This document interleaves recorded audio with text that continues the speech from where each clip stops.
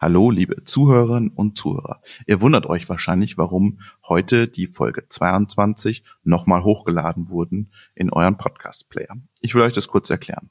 Am Donnerstag haben wir die Folge hochgeladen und erhielten am Donnerstagabend eine SMS, wir sollten diese Folge bitte sofort löschen. Ein Interviewpartner wollte sie gelöscht sehen, weil er manche Aussagen vorher nicht mit seiner Geschäftsführung abgestimmt hat. Wir haben dann hin und her überlegt, löschen wir das oder löschen wir es nicht? Und ich will daraus kurz zitieren. Es gilt, dass eine Person, die ein Interview gibt oder Aussagen vor einer Person macht, die sich gegenüber als Vertreter der Presse in Aktion deutlich gemacht hat, damit stillschweigend das Recht zur Veröffentlichung in der Presse einräumt, ohne dass ein Prüfungsrecht des Interviewten automatisch entsteht.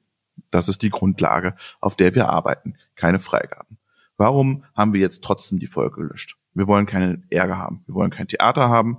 Wenn sich Leute beschweren, dass sie keine Freigaben haben, dann können wir darauf gut verzichten, dann löschen wir das und raus. Das möchten wir dann auch euch nicht zumuten, dann irgendwelche Wischiwaschi-Antworten dann am Ende des Tages zu haben. Deshalb fliegen die Antwort des Interviewpartners raus und wir haben uns dann entschieden, die Folge zu löschen und nochmal neu einzuspielen. Also keine Freigaben grundsätzlich. Aber es gibt natürlich Ausnahmen. Wir hatten mal einen Interviewpartner, der kam von einem Transatlantikflug und hat uns danach ein Interview gegeben und der war so müde, dass er gesagt hat, hey, könnt ihr mir danach bitte nochmal die Folge schicken? Dann haben wir gesagt, klar, kannst du dir nochmal anhören. Wir können aber sowieso nicht viele Änderungen drin machen. Das ist bei Tonaufnahmen leider immer so. Wenn wir schon mal beim Thema sind, wie wir arbeiten, will ich auch nochmal ganz grundsätzlich sagen, wir verkaufen auch keine Plätze in unserem Podcast. Es gibt Podcasts, da werden Beträge aufgerufen von 5.000, 6.000 Euro, um Gesprächspartner zu positionieren von Werbeagenturen. Wir haben solche Anfragen von Agenturen auch, aber die ignorieren wir im Moment, beziehungsweise wählen streng nach redaktionellen Kriterien aus, weil wir darin kein Geschäftsmodell sehen, sondern bei uns steht der Inhalt an der ersten Position. Und deshalb jetzt viel Spaß mit einer neuen, etwas gekürzten Folge. Hallo, dieser Podcast wird Ihnen präsentiert von der Hannover Messe. Viel Vergnügen beim Zuhören.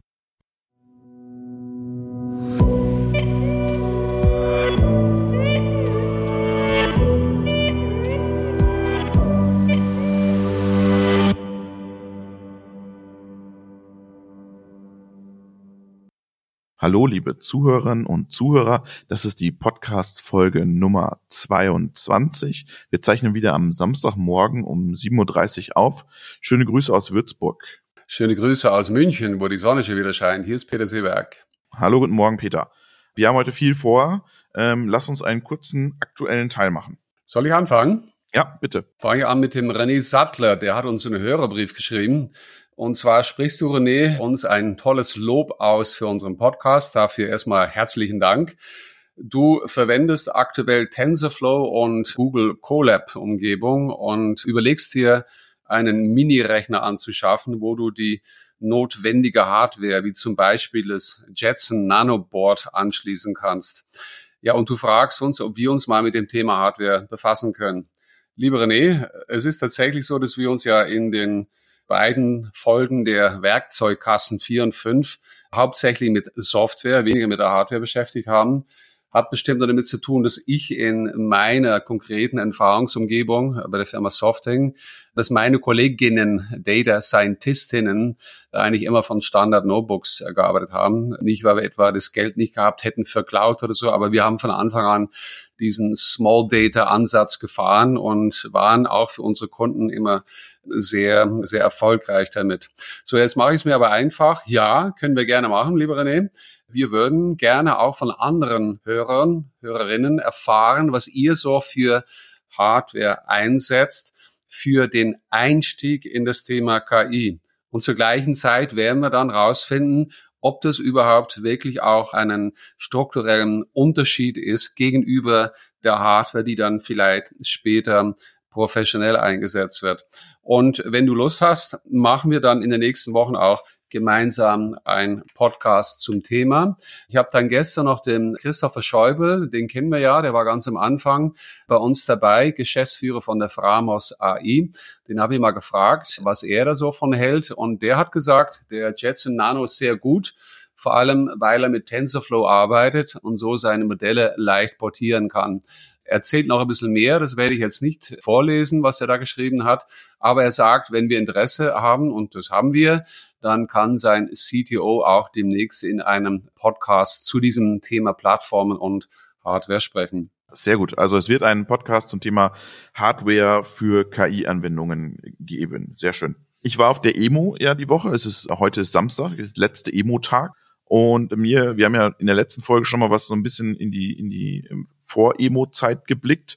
Und ich habe dann noch eine spannende Lösung auf der EMO gefunden. Ich weiß nicht, ob du es mitbekommen hast. DMG Mori, also einer der weltweit größten Werkzeugmaschinenanbieter, hat sich an einem Unternehmen aus der Oberpfalz oder nicht als eine strategische Beteiligung an dem Softwareunternehmen Up2Parts vollzogen oder angekündigt. Und ich habe mir gedacht, was ist denn das? Wo investiert denn DMG Mori? Das ist ja immer spannend, wo so Große auch dann investieren. Und habe mir dann diese Lösung dann auch vor Ort auf der Messe, am Messestand von Up2Parts angeschaut. Und ich muss sagen, erstmal habe ich gedacht, das ist ein klassischer Konfigurator. Also der Kunde gibt Parameter ein und die Software berechnet dann das Produkt, entweder eine CNC-Fertigung oder 3D-Druck. Dann kann der Kunde noch Einstellungen ändern, Versandzeiten definieren. Und das erinnerte alles an den klassischen Online-Web-Service, den du auch von irgendwelchen Online-Druckereien kennst. Von der Angebotserstellung und Auftragserfassung über die Arbeitsvorbereitung, CRM-Programmierung bis zur Maschinenplanung ist alles in dieser Software integriert. Das Spannende ist jetzt daran, was die sozusagen damit tun oder was die damit vorher gemacht haben. Nämlich Kern dieser Softwarelösung ist eine KI, also Machine Learning Algorithmen in diesem Fall. Und die haben im Vorfeld die Kollegen von Up2Parts haben dann ihre Mitarbeiter, ihre Domain-Experten in der Fertigung gefragt, hey, ist das ein schwierig zu fertigendes Bauteil oder leicht zu fertigen? Und dann mussten die im Prinzip wischen über ein Tablet oder ein Smartphone und haben sozusagen dieses Training durchgeführt. Und das Resultat ist ein konkreter Arbeitsplan sowie der Preis für die Fertigung des Bauteils. Und mit jedem Bauteil, das jetzt sozusagen in dieser Software angelegt wird oder hochgeladen wird, lernt jetzt die KI dazu und optimiert selbstständig fortlaufend den Algorithmus, der dahinter ist. Und das Engagement jetzt von DMG ist spannend, weil wenn natürlich DMG sagt, hey, ich implementiere das auch auf meinen Maschinen, dieses Tool, dann lernt diese Algorithmen ja noch von viel mehr Anwendungen als nur von den Kollegen von Up2Parts. Genau. Und du kannst dann eine Plattform hochziehen, könnte man machen, aber du kannst auch deinen Kunden, also deinen DMG-Kunden, ein Maschinenplanungstool an die Hand geben.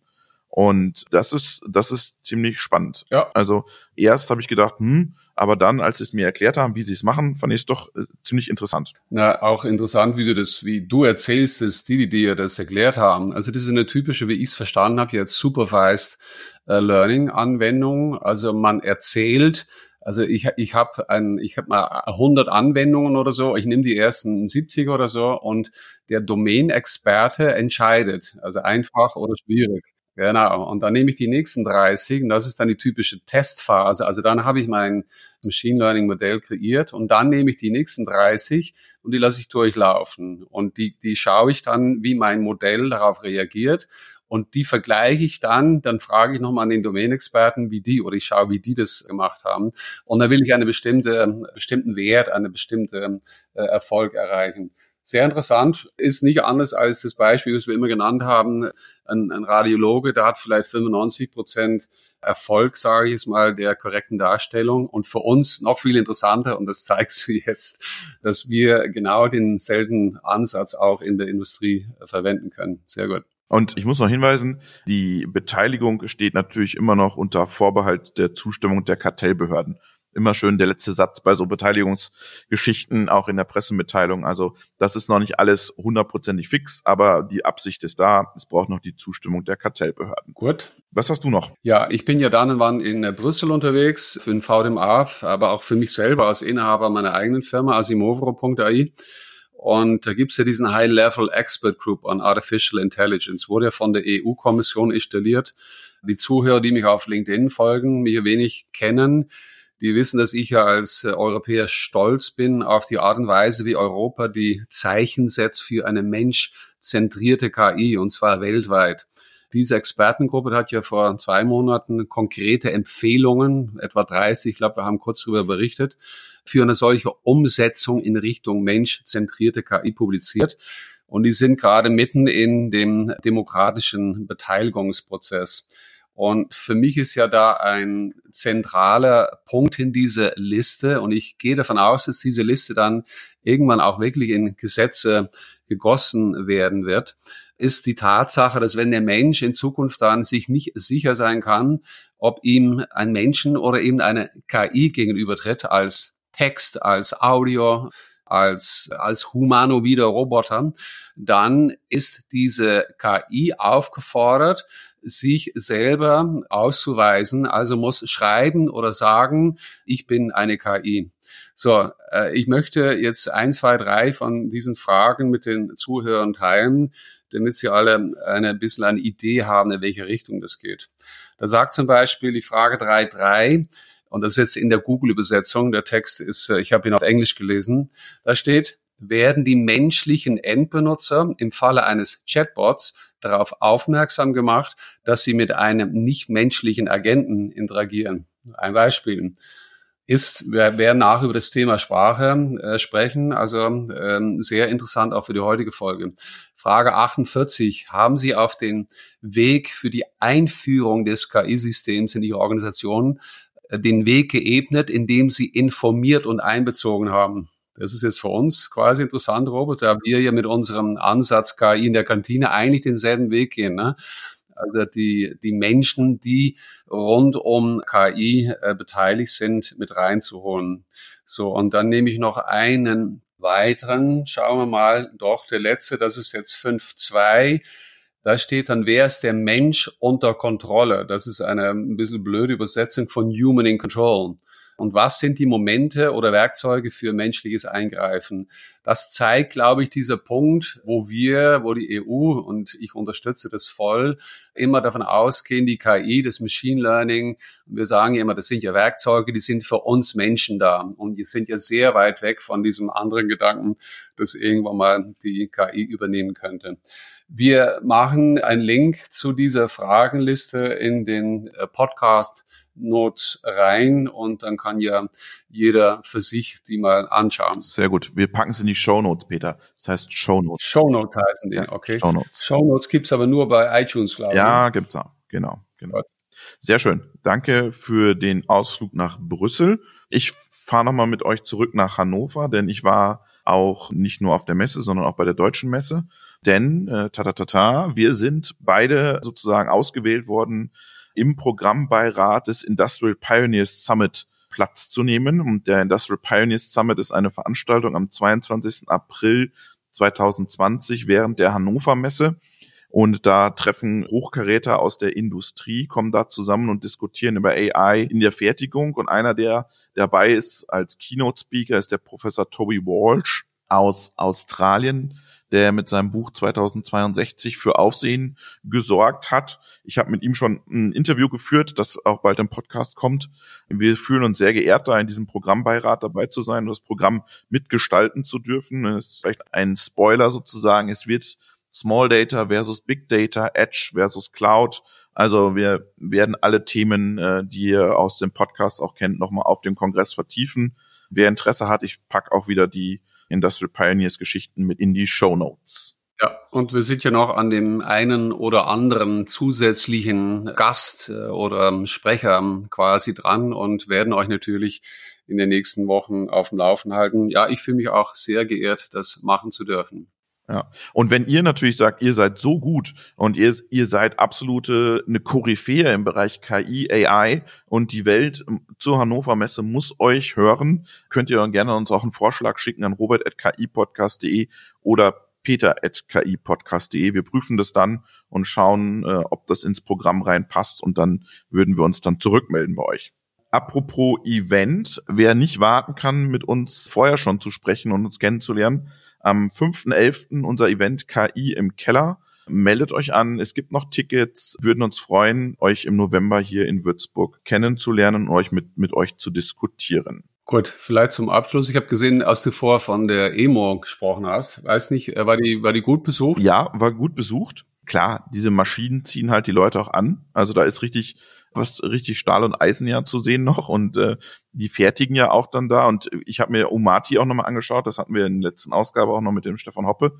Und das war schon toll, auch wie die das inszeniert haben, weil sie haben so Screens da gehabt, dann in Halle, was war das, Halle 9, und man konnte dann im Prinzip über einen Hallenplan sehen, was wird gerade auf der Maschine von Trumpf gefertigt, was wird gerade auf der DMG gefertigt, welche Steuerung ist da drin in der Maschine, wie ist der Zustand der Maschine. Also dieses Umati war schon ein absoluter Hingucker und ein Magnet, und da brauchen wir jetzt keine politische Diskussion führen, glaube ich, was mir aufgefallen ist und was mir Sorgen macht bei dem Besuch auf der EMO war, da ist noch viel Automobilindustrie. Also die sind alle sehr stark abhängig von der Automobilindustrie, auch klar, klassische Bearbeitung auch von Motorblöcken oder was auch immer. Und ich habe das Gefühl, wir brauchen eine Mobilitätsindustrie, wir dürfen aber diese Industrie, die wir haben, diese Automobilindustrie, dürfen wir nicht so kaputt machen jetzt durch Entscheidungen, weil da bricht noch viel mehr weg als die Automobilindustrie. Also wie gesagt, hat mir so ein bisschen zu denken gegeben, weil oft wird ja immer Automobilindustrie, so und so viel Jobs, dann ist ja ein Werkzeugmaschinenhersteller ist ja auch kein klassischer Zulieferer mehr wie ein Bosch oder wie ein Bosch, sondern der hängt ja noch weiter hinter in der Kette. Und ja, hat mir einfach zu denken gegeben, was passiert da gerade, was kommt da auf uns als Gesellschaft, als Industrienation auch zu. Nochmal extra. Und das Thema, das werden wir sowieso auch weiter besprechen, weil unabhängig jetzt von von Klimaänderung, Verbrennungsmotor Richtung Elektromotor, ist das Thema ja schon sowieso bei uns eingebacken in der Tatsache, dass wir uns ja mit KI-Industrie beschäftigen. Und tatsächlich, ich sage immer, also KI wird in den nächsten 5 bis 10 Jahren die Welt auf den Kopf stellen. Und wir werden uns noch öfters mit dem Thema sicher auseinandersetzen, ja. Genau, aber heute setzen wir uns mit dem Thema NLP auseinander. Was heißt NLP, Peter? Ich glaube, NLP steht für Natural Language Processing, also die genaue Aufteilung zwischen NLP und dann gibt's noch ein Natural Language Understanding und es gibt noch einen dritten, da kommen wir bestimmt später drauf. Es hat damit zu tun, dass Algorithmen Sprache, Text verstehen können, Sprache und Text. Also das gesprochene Wort habe ich jetzt hier, das Wort, was geschrieben steht. Der nächste Schritt ist dann das Verstehen. Was steht da eigentlich? Also nicht nur die Wörter, was ist die Bedeutung in Richtung eine intelligente Verarbeitung, wie wir Menschen das machen, was steht da geschrieben? Um dann, wenn das, was ich reingenommen habe, eine Frage ist, eine intelligente Antwort zu geben, was wir ja auch, ich muss jetzt ja mal aufpassen, die Alexa, ich sag's jetzt leise, weil sie steht hier neben mir, hat nicht reagiert, uns dann auf so möglich intelligente Art und Weise uns als Antwort gibt. Ich hätte ich habe jetzt in den ersten Folgen, als wir darüber gesprochen haben, am Anfang KI in der Industrie, habe ich nie an dieses Thema gedacht, dass das spannend sein kann für die Industrie. Aber wir haben jetzt du hast jetzt mit 2 Leuten telefoniert mit 2 Leuten telefoniert und die schon einen Industriebezug aufgemacht haben. Und dann kam ja auch die Geschichte vom Sepp Hochreiter, der von der sprechenden Drehmaschine gesprochen hat. Ja, spannendes Feld. Ich hätte nie gedacht, dass wir uns mit dem Thema mal in unserem Podcast damit beschäftigen. Ich auch nicht. Und wir werden ja später noch auch in die Richtung kommen. Genau. Sepp hat ja gesagt, sprechende Maschine, das ist wichtig. Ich gehe davon aus, dass die Mehrheit, und wir freuen uns immer auch über Feedback, unsere Zuhörerinnen eher aus dem Engineering-Bereich sind, also aus der harten Produktion sozusagen. Wir werden sicher aber auch in den nächsten Folgen, in der nächsten Zukunft uns auch mit Themen beschäftigen, die eher, ich sag mal, betriebswirtschaftlich, Personal, Marketing, wir hatten schon ein bisschen Juristerei gehabt, IP, und das ist sicher heute auch ein Thema, wo es dann nicht nur, klar, ich kann irgendwann mit der Maschine reden, versteht die Maschine mich dann? Ja, die muss mich insofern verstehen, dass das, was sie dann macht, auch innerhalb der Maschinenrichtlinie und korrekt ist und so. Aber wir werden heute sicher auch Themen besprechen, und wenn Sie, lieber Zuhörer, jetzt in dem Engineering-Bereich sind, machen Sie vielleicht auch Ihre Kollegen, die Sie kennen im Bereich Marketing, Vertrieb und so weiter, darauf aufmerksam, dass das, was wir heute machen, auch sicher für diese Kollegin interessant ist. Ja, absolut. Und also wir sprechen da auch über ERP-Systeme oder über Services, die man anbietet im Maschinenbau. Also da kommt noch ein ganz anderes Thema sozusagen hinterher. Und jetzt kommt aber noch, gehen wir noch an einen anderen Weg, auch was wieder mit Sprache und Text zusammenhängt, nämlich einmal Speech to Text und Text to Speech. Und mit wem hast du da gesprochen zu dem Thema? Da habe ich mit dem Jascha Stein gesprochen. Jascha ist der Jung-CEO der Firma Omnibot, sitzt in Oldenburg, und Jascha, der hat ganz Großes vor. Hat vielleicht auch damit zu tun, dass er den ehemaligen Chefentwickler von, nicht so laut sagen, weil dann reagiert sie wieder, Alexa im Wohnzimmer bei sich im Team hat. Das wird er vielleicht anschließend selber noch sagen. Und der hat den Chefentwickler von Alexa in seinem Team in Deutschland. Ja, tatsächlich. Ich glaube, er erzählt es nachher selber, wie er vor 3, 4, 5 Jahren tatsächlich dann in Amerika gewesen ist und seine Pläne vorgestellt hat und hat dann eben diesen damaligen Chefentwickler von der Alexa überzeugen können, und der ist dann zu ihm gekommen, ja. So viel zum Thema, der Standort Deutschland ist nicht attraktiv zum Thema KI und KI-Forschung. Und mit dem haben wir jetzt gesprochen, oder du hast mit ihm gesprochen, zu dem Thema auch Industrie, und auch wirklich Industrieanwendung. Und der hat schon wirklich Industrieanwendung, und da hören wir mal kurz rein. Wir haben Projekte im Industriebereich sehr stark auch, wo es darum geht, dass Software oder Maschinen sprechen lernen, die sich selbst erklären zum Beispiel auch, dass ich komplett als auch nicht erfahrener Nutzer so eine Maschine oder Software grundlegend bedienen kann. Wir haben aber auch Projekte im Bereich Learning, also das heißt Education. Wir entwickeln mit der Fernuni Hagen zusammen einen künstlich intelligenten Dozenten, bis hin zu Projekten, die wir auch mit der Telekom zum Beispiel haben im Bereich Callcenter, also das heißt am Telefon, ein Telefonbot oder E-Commerce-Bots, bis hin zu verschiedenen Anwendungsfällen im Bereich Luftfahrt zum Beispiel. Also wir sind da ganz weit unterwegs. Industrie ist aber ein großer Fokus von uns. So, Peter, jetzt haben wir ganz viele Beispiele gehört, wo er einsetzt, aber mir war jetzt noch nicht so ganz klar, was er genau macht. Und ich habe ihn dann auch nochmal gefragt, und Omnibot hat eine Lösung beim großen Infrastrukturanbieter in Einsatz. Dort müssen regelmäßig Maschinen und Anlagen gewartet werden, und die Reparaturvorgänge sind sehr komplex. Es gibt mehrere 10.000 Dokumente und Unterlagen, und gegenwärtig werden die alle manuell durchsucht. Das ist heute oft noch Standard in der Industrie. Es gibt kaum adäquate Suchmechanismen auf natürlicher Sprachbasis, und der Omnibot soll das können. Die Technologie versteht die Dokumente und macht sie durchsuchbar.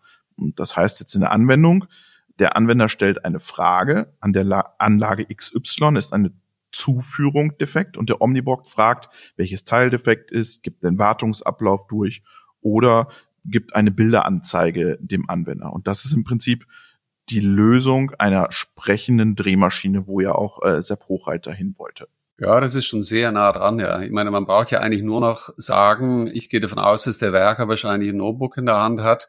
Die nächste Stufe könnte dann sein, ich habe, egal wo ich dann unterwegs bin, ist integriert quasi irgendein Chip, der diese Fähigkeit hat. Und dann stelle ich ihn in diesen Modus, in Unterhaltungsmodus, und dann spricht die Maschine. Ja, kommt schon sehr nah. Ich kann mir sehr gut vorstellen, dass der Werker heute mit Tausenden von Büchern irgendwie sich herumschlagen muss, bis er dann genau herausgefunden hat, wo er dann diesen Prozess anstoßen kann. Und das erinnert an wir hatten ja schon mal den Kollegen von Workheld in der Ausgabe Hannover Messe, Benjamin Schwärzler war das aus Österreich. Der macht ja sowas Ähnliches. Der geht ja auch in diese Richtung. Sehr gut, ja, genau, das war das. Und jetzt haben wir natürlich gefragt, wie macht er das denn jetzt wirklich, der Omnibot? Und welche Tools setzt er dazu ein? Und das hören wir uns jetzt mal an, was er dazu sagt. Bei dem Teil Sprache zu Text ist es besonders schwierig, die richtigen, zum Beispiel Dialekte zu verstehen, weil die trainierten Modelle basierend auf Machine Learning und Deep Learning, KI-Modelle, praktisch alle Anwendungsfälle bzw. alle Informationen mal in Anführungsstrichen gehört haben müssen. Das heißt, wenn das System, also der Omnibot, bayerisch verstehen soll, dann brauchen wir auch bayerische Beispiele als Trainingsdaten. Also bei Audioaufnahmen, die wir dann als Beispiele für diese künstlichen neuronale Netze als Trainingsdaten nutzen. Wir bei Omnibot nutzen im Prinzip alle gängigen Systeme im Bereich KI, das heißt Machine Learning, mehr klassische Verfahren, bis hin zu Deep Learning, aktuellste Modelle wie zum Beispiel Google Bird, das ist ein Open Source Modell, oder Roberta, die setzen wir insbesondere zum Beispiel im Bereich Machine Reading Comprehension ein. Das heißt, wir machen damit Textdokumente und Textinformationen durchsuchbar, indem wir die KI praktisch dafür trainieren, Inhalte von Texten, also Fließtexten zu verstehen. Und du siehst wieder, Open-Source-Technologie genutzt, daraus ein Produkt entwickelt und an den Markt gebracht. Also ja, spannender Ansatz. Das passt vielleicht zur letzten Woche, da gab es eine Meldung von der Bitkom, dass immer mehr deutsche Unternehmen sozusagen Open Source auch nutzen und vertrauen und Open Source anwenden wollen und tun. Aber Open Source, wichtig, muss man mal sagen, haben wir schon öfter gesagt, Open Source ist nicht gleich Freibier. Also das ist ganz wichtig. Ja, ein Freibier gibt's auch nicht heute auf dem Oktoberfest, aber es ist wieder ein anderes Thema. Ja, die Umwandlung ist sehr schwierig. Wir hatten jetzt das Thema OPC-UA gehabt, das habe ich selber vor 3-4 Jahren mit angestoßen aus der OPC Foundation raus und war dann aber auch bei der Firma Softing mit zuständig quasi, und das haben nicht alle so toll gefunden, weil in dem einen Moment wird Geld verdient mit einem bestimmten Angebot, Software auf den Markt zu bringen, zu verkaufen mit einem Maintenance-Modell. Und wenn ich das umwandle in ein Open-Source-Modell, dann muss ich ja schauen, wenn ich diesen Stream beibehalten will, dass ich auf eine andere Art und Weise Geld verdiene. Und das ist ja immer mit dem Open-Source. Was mich jetzt bei dem Omnibot interessiert hat oder was ich beim Durchhören auch spannend fand, ist, wie kriege ich das jetzt in meine Fabrik? Wie kriege ich das jetzt in meine Maschine? Also musste dann da wieder vor Ort kommen, der Jascha Stein mit seinen 10 Kollegen, und das kostet mich wieder Unsummen an Geld, oder kann das bei mir mein Domain-Experte machen? Und das genau die gleiche Frage hast du ihnen nämlich auch gestellt. Und ich spiele das mal ein. Und das erinnert nämlich für mich teilweise an einen so einen ähnlichen Auto-ML-Ansatz. Unser USP ist insbesondere das Wissen unserer Teammitglieder, die wirklich teilweise, also Jeff hat bis zu mittlerweile 25 Jahre Erfahrung in dieser Branche. Das heißt, gerade im Bereich Sprache zu Text trennt sich die Spreu vom Weizen einfach im Wissen. Es gibt viele Informationen verfügbar für das Training dieser Modelle, KI-Modelle, Sprachmodelle, aber dieses Feintuning, darauf kommt es eigentlich an. Und ein weiterer USP für uns ist unsere zentrale Dialog Management und Dialog Building Plattform. Das heißt praktisch die zentrale künstliche Intelligenz, die entscheidet, was wann zu tun ist und wie bestimmte Anfragen von Menschen zu handeln sind. Und die Schnittstelle dazu, wie Menschen praktisch diese Abläufe, diese Dialoge konfigurieren können. Dafür haben wir einen gesonderten sogenannten Dialog Builder entwickelt, den Omnibot Designer, wo per grafischer Oberfläche ohne Programmierkenntnisse, ohne technischen Kenntnissen komplexe Bots entwickelt werden können. Und das ist ein großer Unterscheidungsmerkmal zu vielen anderen Plattformen, dass mit der Omnibot-Plattform wirklich auch komplexe Bots relativ einfach entwickelt werden können. Und jetzt nochmal Industrie. Also, hast du nochmal nachgefragt, wie sieht es jetzt in der Industrie aus mit einer Maschine? Und da hören wir jetzt auch nochmal rein. Also wir haben Kunden, die wir mit Servicepartnern auch bedienen und die im Prinzip kaum technische eigene Nutzer haben, also beziehungsweise eigenes Personal, Softwareentwickler und Co. Die können auf unsere grafische Plattform zugreifen und die Dialoge selbst entwickeln, ohne größere technische Kompetenz. Wir stellen aber auch sogenannte Software Development Kits zur Verfügung oder auch iOS- oder Android-Applikationen, die zur Integration dienen. Wir können grundsätzlich mit der Omnibot-Plattform auch zum Beispiel bidirektionale Kommunikation auf Basis eines eigenen TCP-Stacks anbieten. Das heißt, ich kann als Unternehmen mit der Maschine bidirektional auch kommunizieren, Sensordaten abrufen und dem jeweiligen Nutzer übermitteln und praktisch in Echtzeit die jeweiligen Stati der Maschine feststellen. Das ist ja das Spannende jetzt, Peter, weil jetzt sagt er, er kann auch direkt mit seiner Lösung an den Sensor ran und kann da die Informationen nehmen und daraus sozusagen jetzt dann eine Speech rausmachen aus diesem Thema. Genau, weil dann sind wir wirklich auf der Edge unterwegs, ja, genau. Dann bin ich direkt auf der Maschine und wenn ich direkt bei meinen Daten bin, die beeinflussen, was ich ausgebe, dann sind wir wirklich also er bietet die Möglichkeit, dann die sprechende Maschine in dem Sinne zu produzieren.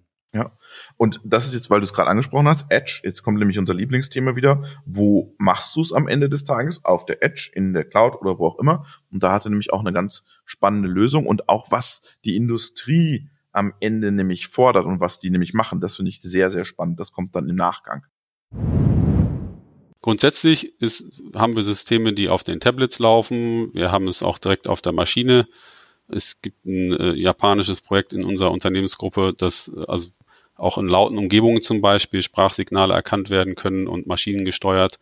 Das heißt, wir können praktisch auf jedem Art von Gerät, ob in der Cloud, on Edge oder on-premise, also vor Ort im Rechenzentrum des Unternehmens, was wir zum Beispiel bei Volkswagen vorgenommen haben, dass wir ohne Internetanbindung komplett alle Teile in dem System integriert haben. Und diese Studie bzw. eine Case Study zu diesem Projekt wurde auch von Microsoft und Ernst & Young in einer Studie zur Künstliche Intelligenz in Europa veröffentlicht. Das wäre ganz spannend auch nachzulesen. Diese Studie, wenn wir sie kriegen, verlinken wir sie auch noch in den Shownotes, also könnt ihr nochmal nachlesen. Jetzt hat er gerade schon gesagt, Volkswagen macht das sozusagen intern und geht jetzt noch einen Schritt weiter und erklärt nämlich dann, was das bedeutet. Da hören wir jetzt mal schnell rein. Also grundsätzlich sind im Prinzip zwei Themen. Ganz pragmatisch gesehen, Banken zum Beispiel oder jetzt auch in dem Fall Volkswagen und andere Industrieunternehmen wollen oft gar keine Internetverbindung und benötigen praktisch die komplette Plattform gut nutzbar und so einfach zu bedienen für die Mitarbeiter wie die großen Plattformen, aber halt in deren eigenen Datenzentrum und wollen ein eigenes Sprachassistenten-Ökosystem aufbauen. Also das heißt, letztendlich, ob es im Zug, im Auto oder im Haus, im Büro, werden Sprachassistenten in Zukunft überall eingesetzt. Und das ist diese Chance für uns, ist halt auch ein Risiko der Überwachung. Und das unterscheidet auch Omnibot zu anderen Playern in dem Markt, die teilweise auch aus Deutschland dann in die USA gegangen sind. Wir bleiben hier, wir arbeiten mit der Telekom zusammen, selbst in der Cloud, selbst im skalierbaren Rechenzentrum eine vertrauenswürdige Lösung aufzubauen, die wirklich als trusted gelten kann, als vertrauenswürdig, werden die auch zertifizieren lassen und bieten insbesondere in bestimmten auch internationalen Regionen sichere Setups an für teilweise auch gefährdete Organisationen, zum Beispiel NGOs in bestimmten Bereichen arbeiten. Spannend ist ja, er sagt jetzt, ich baue ein Trustful AI European Ecosystem ohne Zugang von amerikanischen, chinesischen Unternehmen oder anderen Ländern. AI, Trustful AI, Made in Europe als Geschäftsmodell, was er da baut. Ja, ein sehr interessanter USP, kann ich nur nachvollziehen. Ich bin ja auch vor einem halben Jahr so auf Yasha, auf seine Omnibot-Lösung aufmerksam gemacht worden. Als es gehießen hat, die wird es auch auf der Edge geben. Das Thema Cloud in Bezug zu Firmen wie jetzt Amazon mit der Alexa und Google habe ich jetzt nicht hier rumstehen. Vor einigen Wochen wieder, dass Mitarbeiter in den Streams doch dann reinhören, wenn die Streams halt in die Cloud gehen und durch eine sehr große Gruppe bei uns abgelehnt wird aus Gründen, die wir ja aus der Vergangenheit kennen. Da habe ich damals schon gedacht, klar, und ja, du sagst ja immer, ich habe das immer als Thema in meinem Bauchladen, klar. Und wenn ich dann die Möglichkeit habe, solche Lösungen, ich denke, das sind natürlich am Anfang, wie er es auch sagt, sehr spezifische Lösungen, weil ich habe dann einen Schritt weiter gedacht, wenn dann genau diese große Amazon-Lösung, nenne ich sie jetzt mal, die geht übers ganze Leben. Also ich kann diese Lösung ja fragen, was ich will und dann kriege ich gute oder schlechte Antworten. Ich habe überlegt gehabt, ob man so eine allgemeine Lösung auch jetzt schon oder eben erst, das Moore'sche Gesetz folgend, in 5 oder 10 Jahren auch die Fähigkeit haben wird, die Antwortmöglichkeiten alle so weit zu komprimieren, dass sie auf eine Edge gehen. Aber Yasha sagt, heute sind diese spezifische Lösungen in vertikalen Segmenten verfügbar auf der Edge. Und spannend ist, was er da so aufzählt, Bahn, Industrie, der geht jetzt in so, ich würde es jetzt nicht Nischenmärkte nennen, aber ich glaube auf Musik spielen und Sachen kaufen über Alexa oder Wetter vorlesen lassen, da hat er jetzt keinen Markt für sich mehr, oder? Oder sieht er keinen Markt für sich? Weiß ich jetzt nicht, aber gut, er sagt uns selber, in welchen Märkte er da reingeht, wo das Potenzial liegt für ihn, ja. Und vielleicht ein ganz kurzer Spoiler. Der Toby Walsh hat mir gesagt, er versteht nicht, warum wir in Deutschland nicht mehr oder in Europa mehr aus unserer Kompetenz machen, das Internet, den digitalen Raum auch Gesetze zu geben und Rahmen zu geben. Und die DSGVO wird im Ausland viel positiver oft gesehen, als die bei uns gesehen wird. Nur so als Spoiler für das Interview mit dem Toby Walsh. Ja, genau. Und das wird der Jascha mit seiner Firma jetzt verstärken. Der fährt auch schon diese Welle, muss ich schon sagen. Ja, und klar, wir haben wann ist sie eingeführt worden? 2-3 Jahren waren alle Mord und Täter geschrien. Und gut, dann kam ein Apple und ein Microsoft CEO zu uns, haben gesagt, toll, was ihr da macht, wir wollen das auch machen. Ja, so sind wir Europäer halt. So sind wir Deutsche. Ich sag wir Deutsche, ihr Deutsche, ich Holländer, aber ich auch hier lebend. So sind wir halt viel zu selbstkritisch. Und ich denke tatsächlich mit solchen Lösungen, die dann erstmal hier gebaut werden für uns selber. Aber da wird es bestimmt auch Firmen im Ausland geben, die sich das anschauen und sagen, toll, wie ihr das macht. Stichwort, wie es gebaut wird. Jetzt haben wir nämlich nochmal die Frage, was für eine Technologie sitzt denn jetzt wieder dahinter? Und das ist auch nochmal interessant.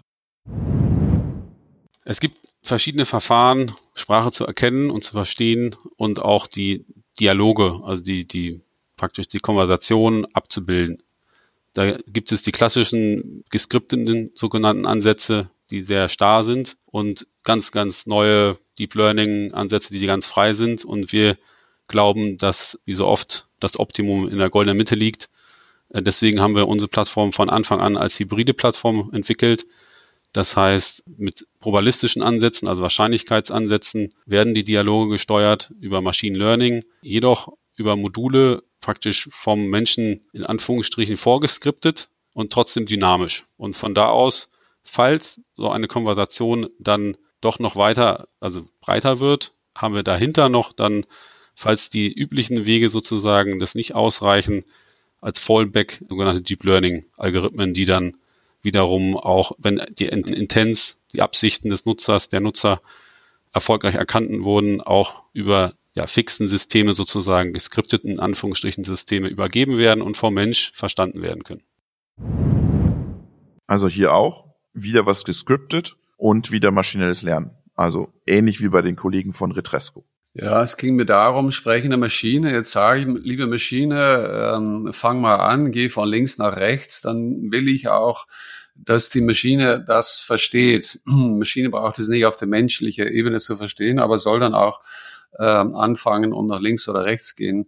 Und wenn das dann eben nicht so ist. Und da war meine Frage tatsächlich, inwiefern er schon quasi dem Maschinenbauer auch entgegenkommt. Also der Maschinenbauer im Endeffekt, ich glaube, da sind wir uns mittlerweile alle einig, der wird nach wie vor für die nächsten, ich sag mal 10, 20 Jahren immer rundum eine regelbasierte Schleife haben. Das wird sich nicht ändern. Ich glaube auch später nicht, aber so weit brauchen wir gar nicht gucken. Und was alles da drin passiert, wie wir da KI, Machine Learning einsetzen, insofern Anbieter wie jetzt ein Omnibot dann dem Maschinenbauer schon entgegenkommen und sagen, schau, ich habe da auch schon ein Stückchen regelbasiert eingebaut, dann ist es für die Maschinenbauer einfacher wahrscheinlich, so stelle ich mir das vor, so eine Komponente, nenne ich sie mal, eine strukturelle Komponente in seine Maschine einzubauen. Okay.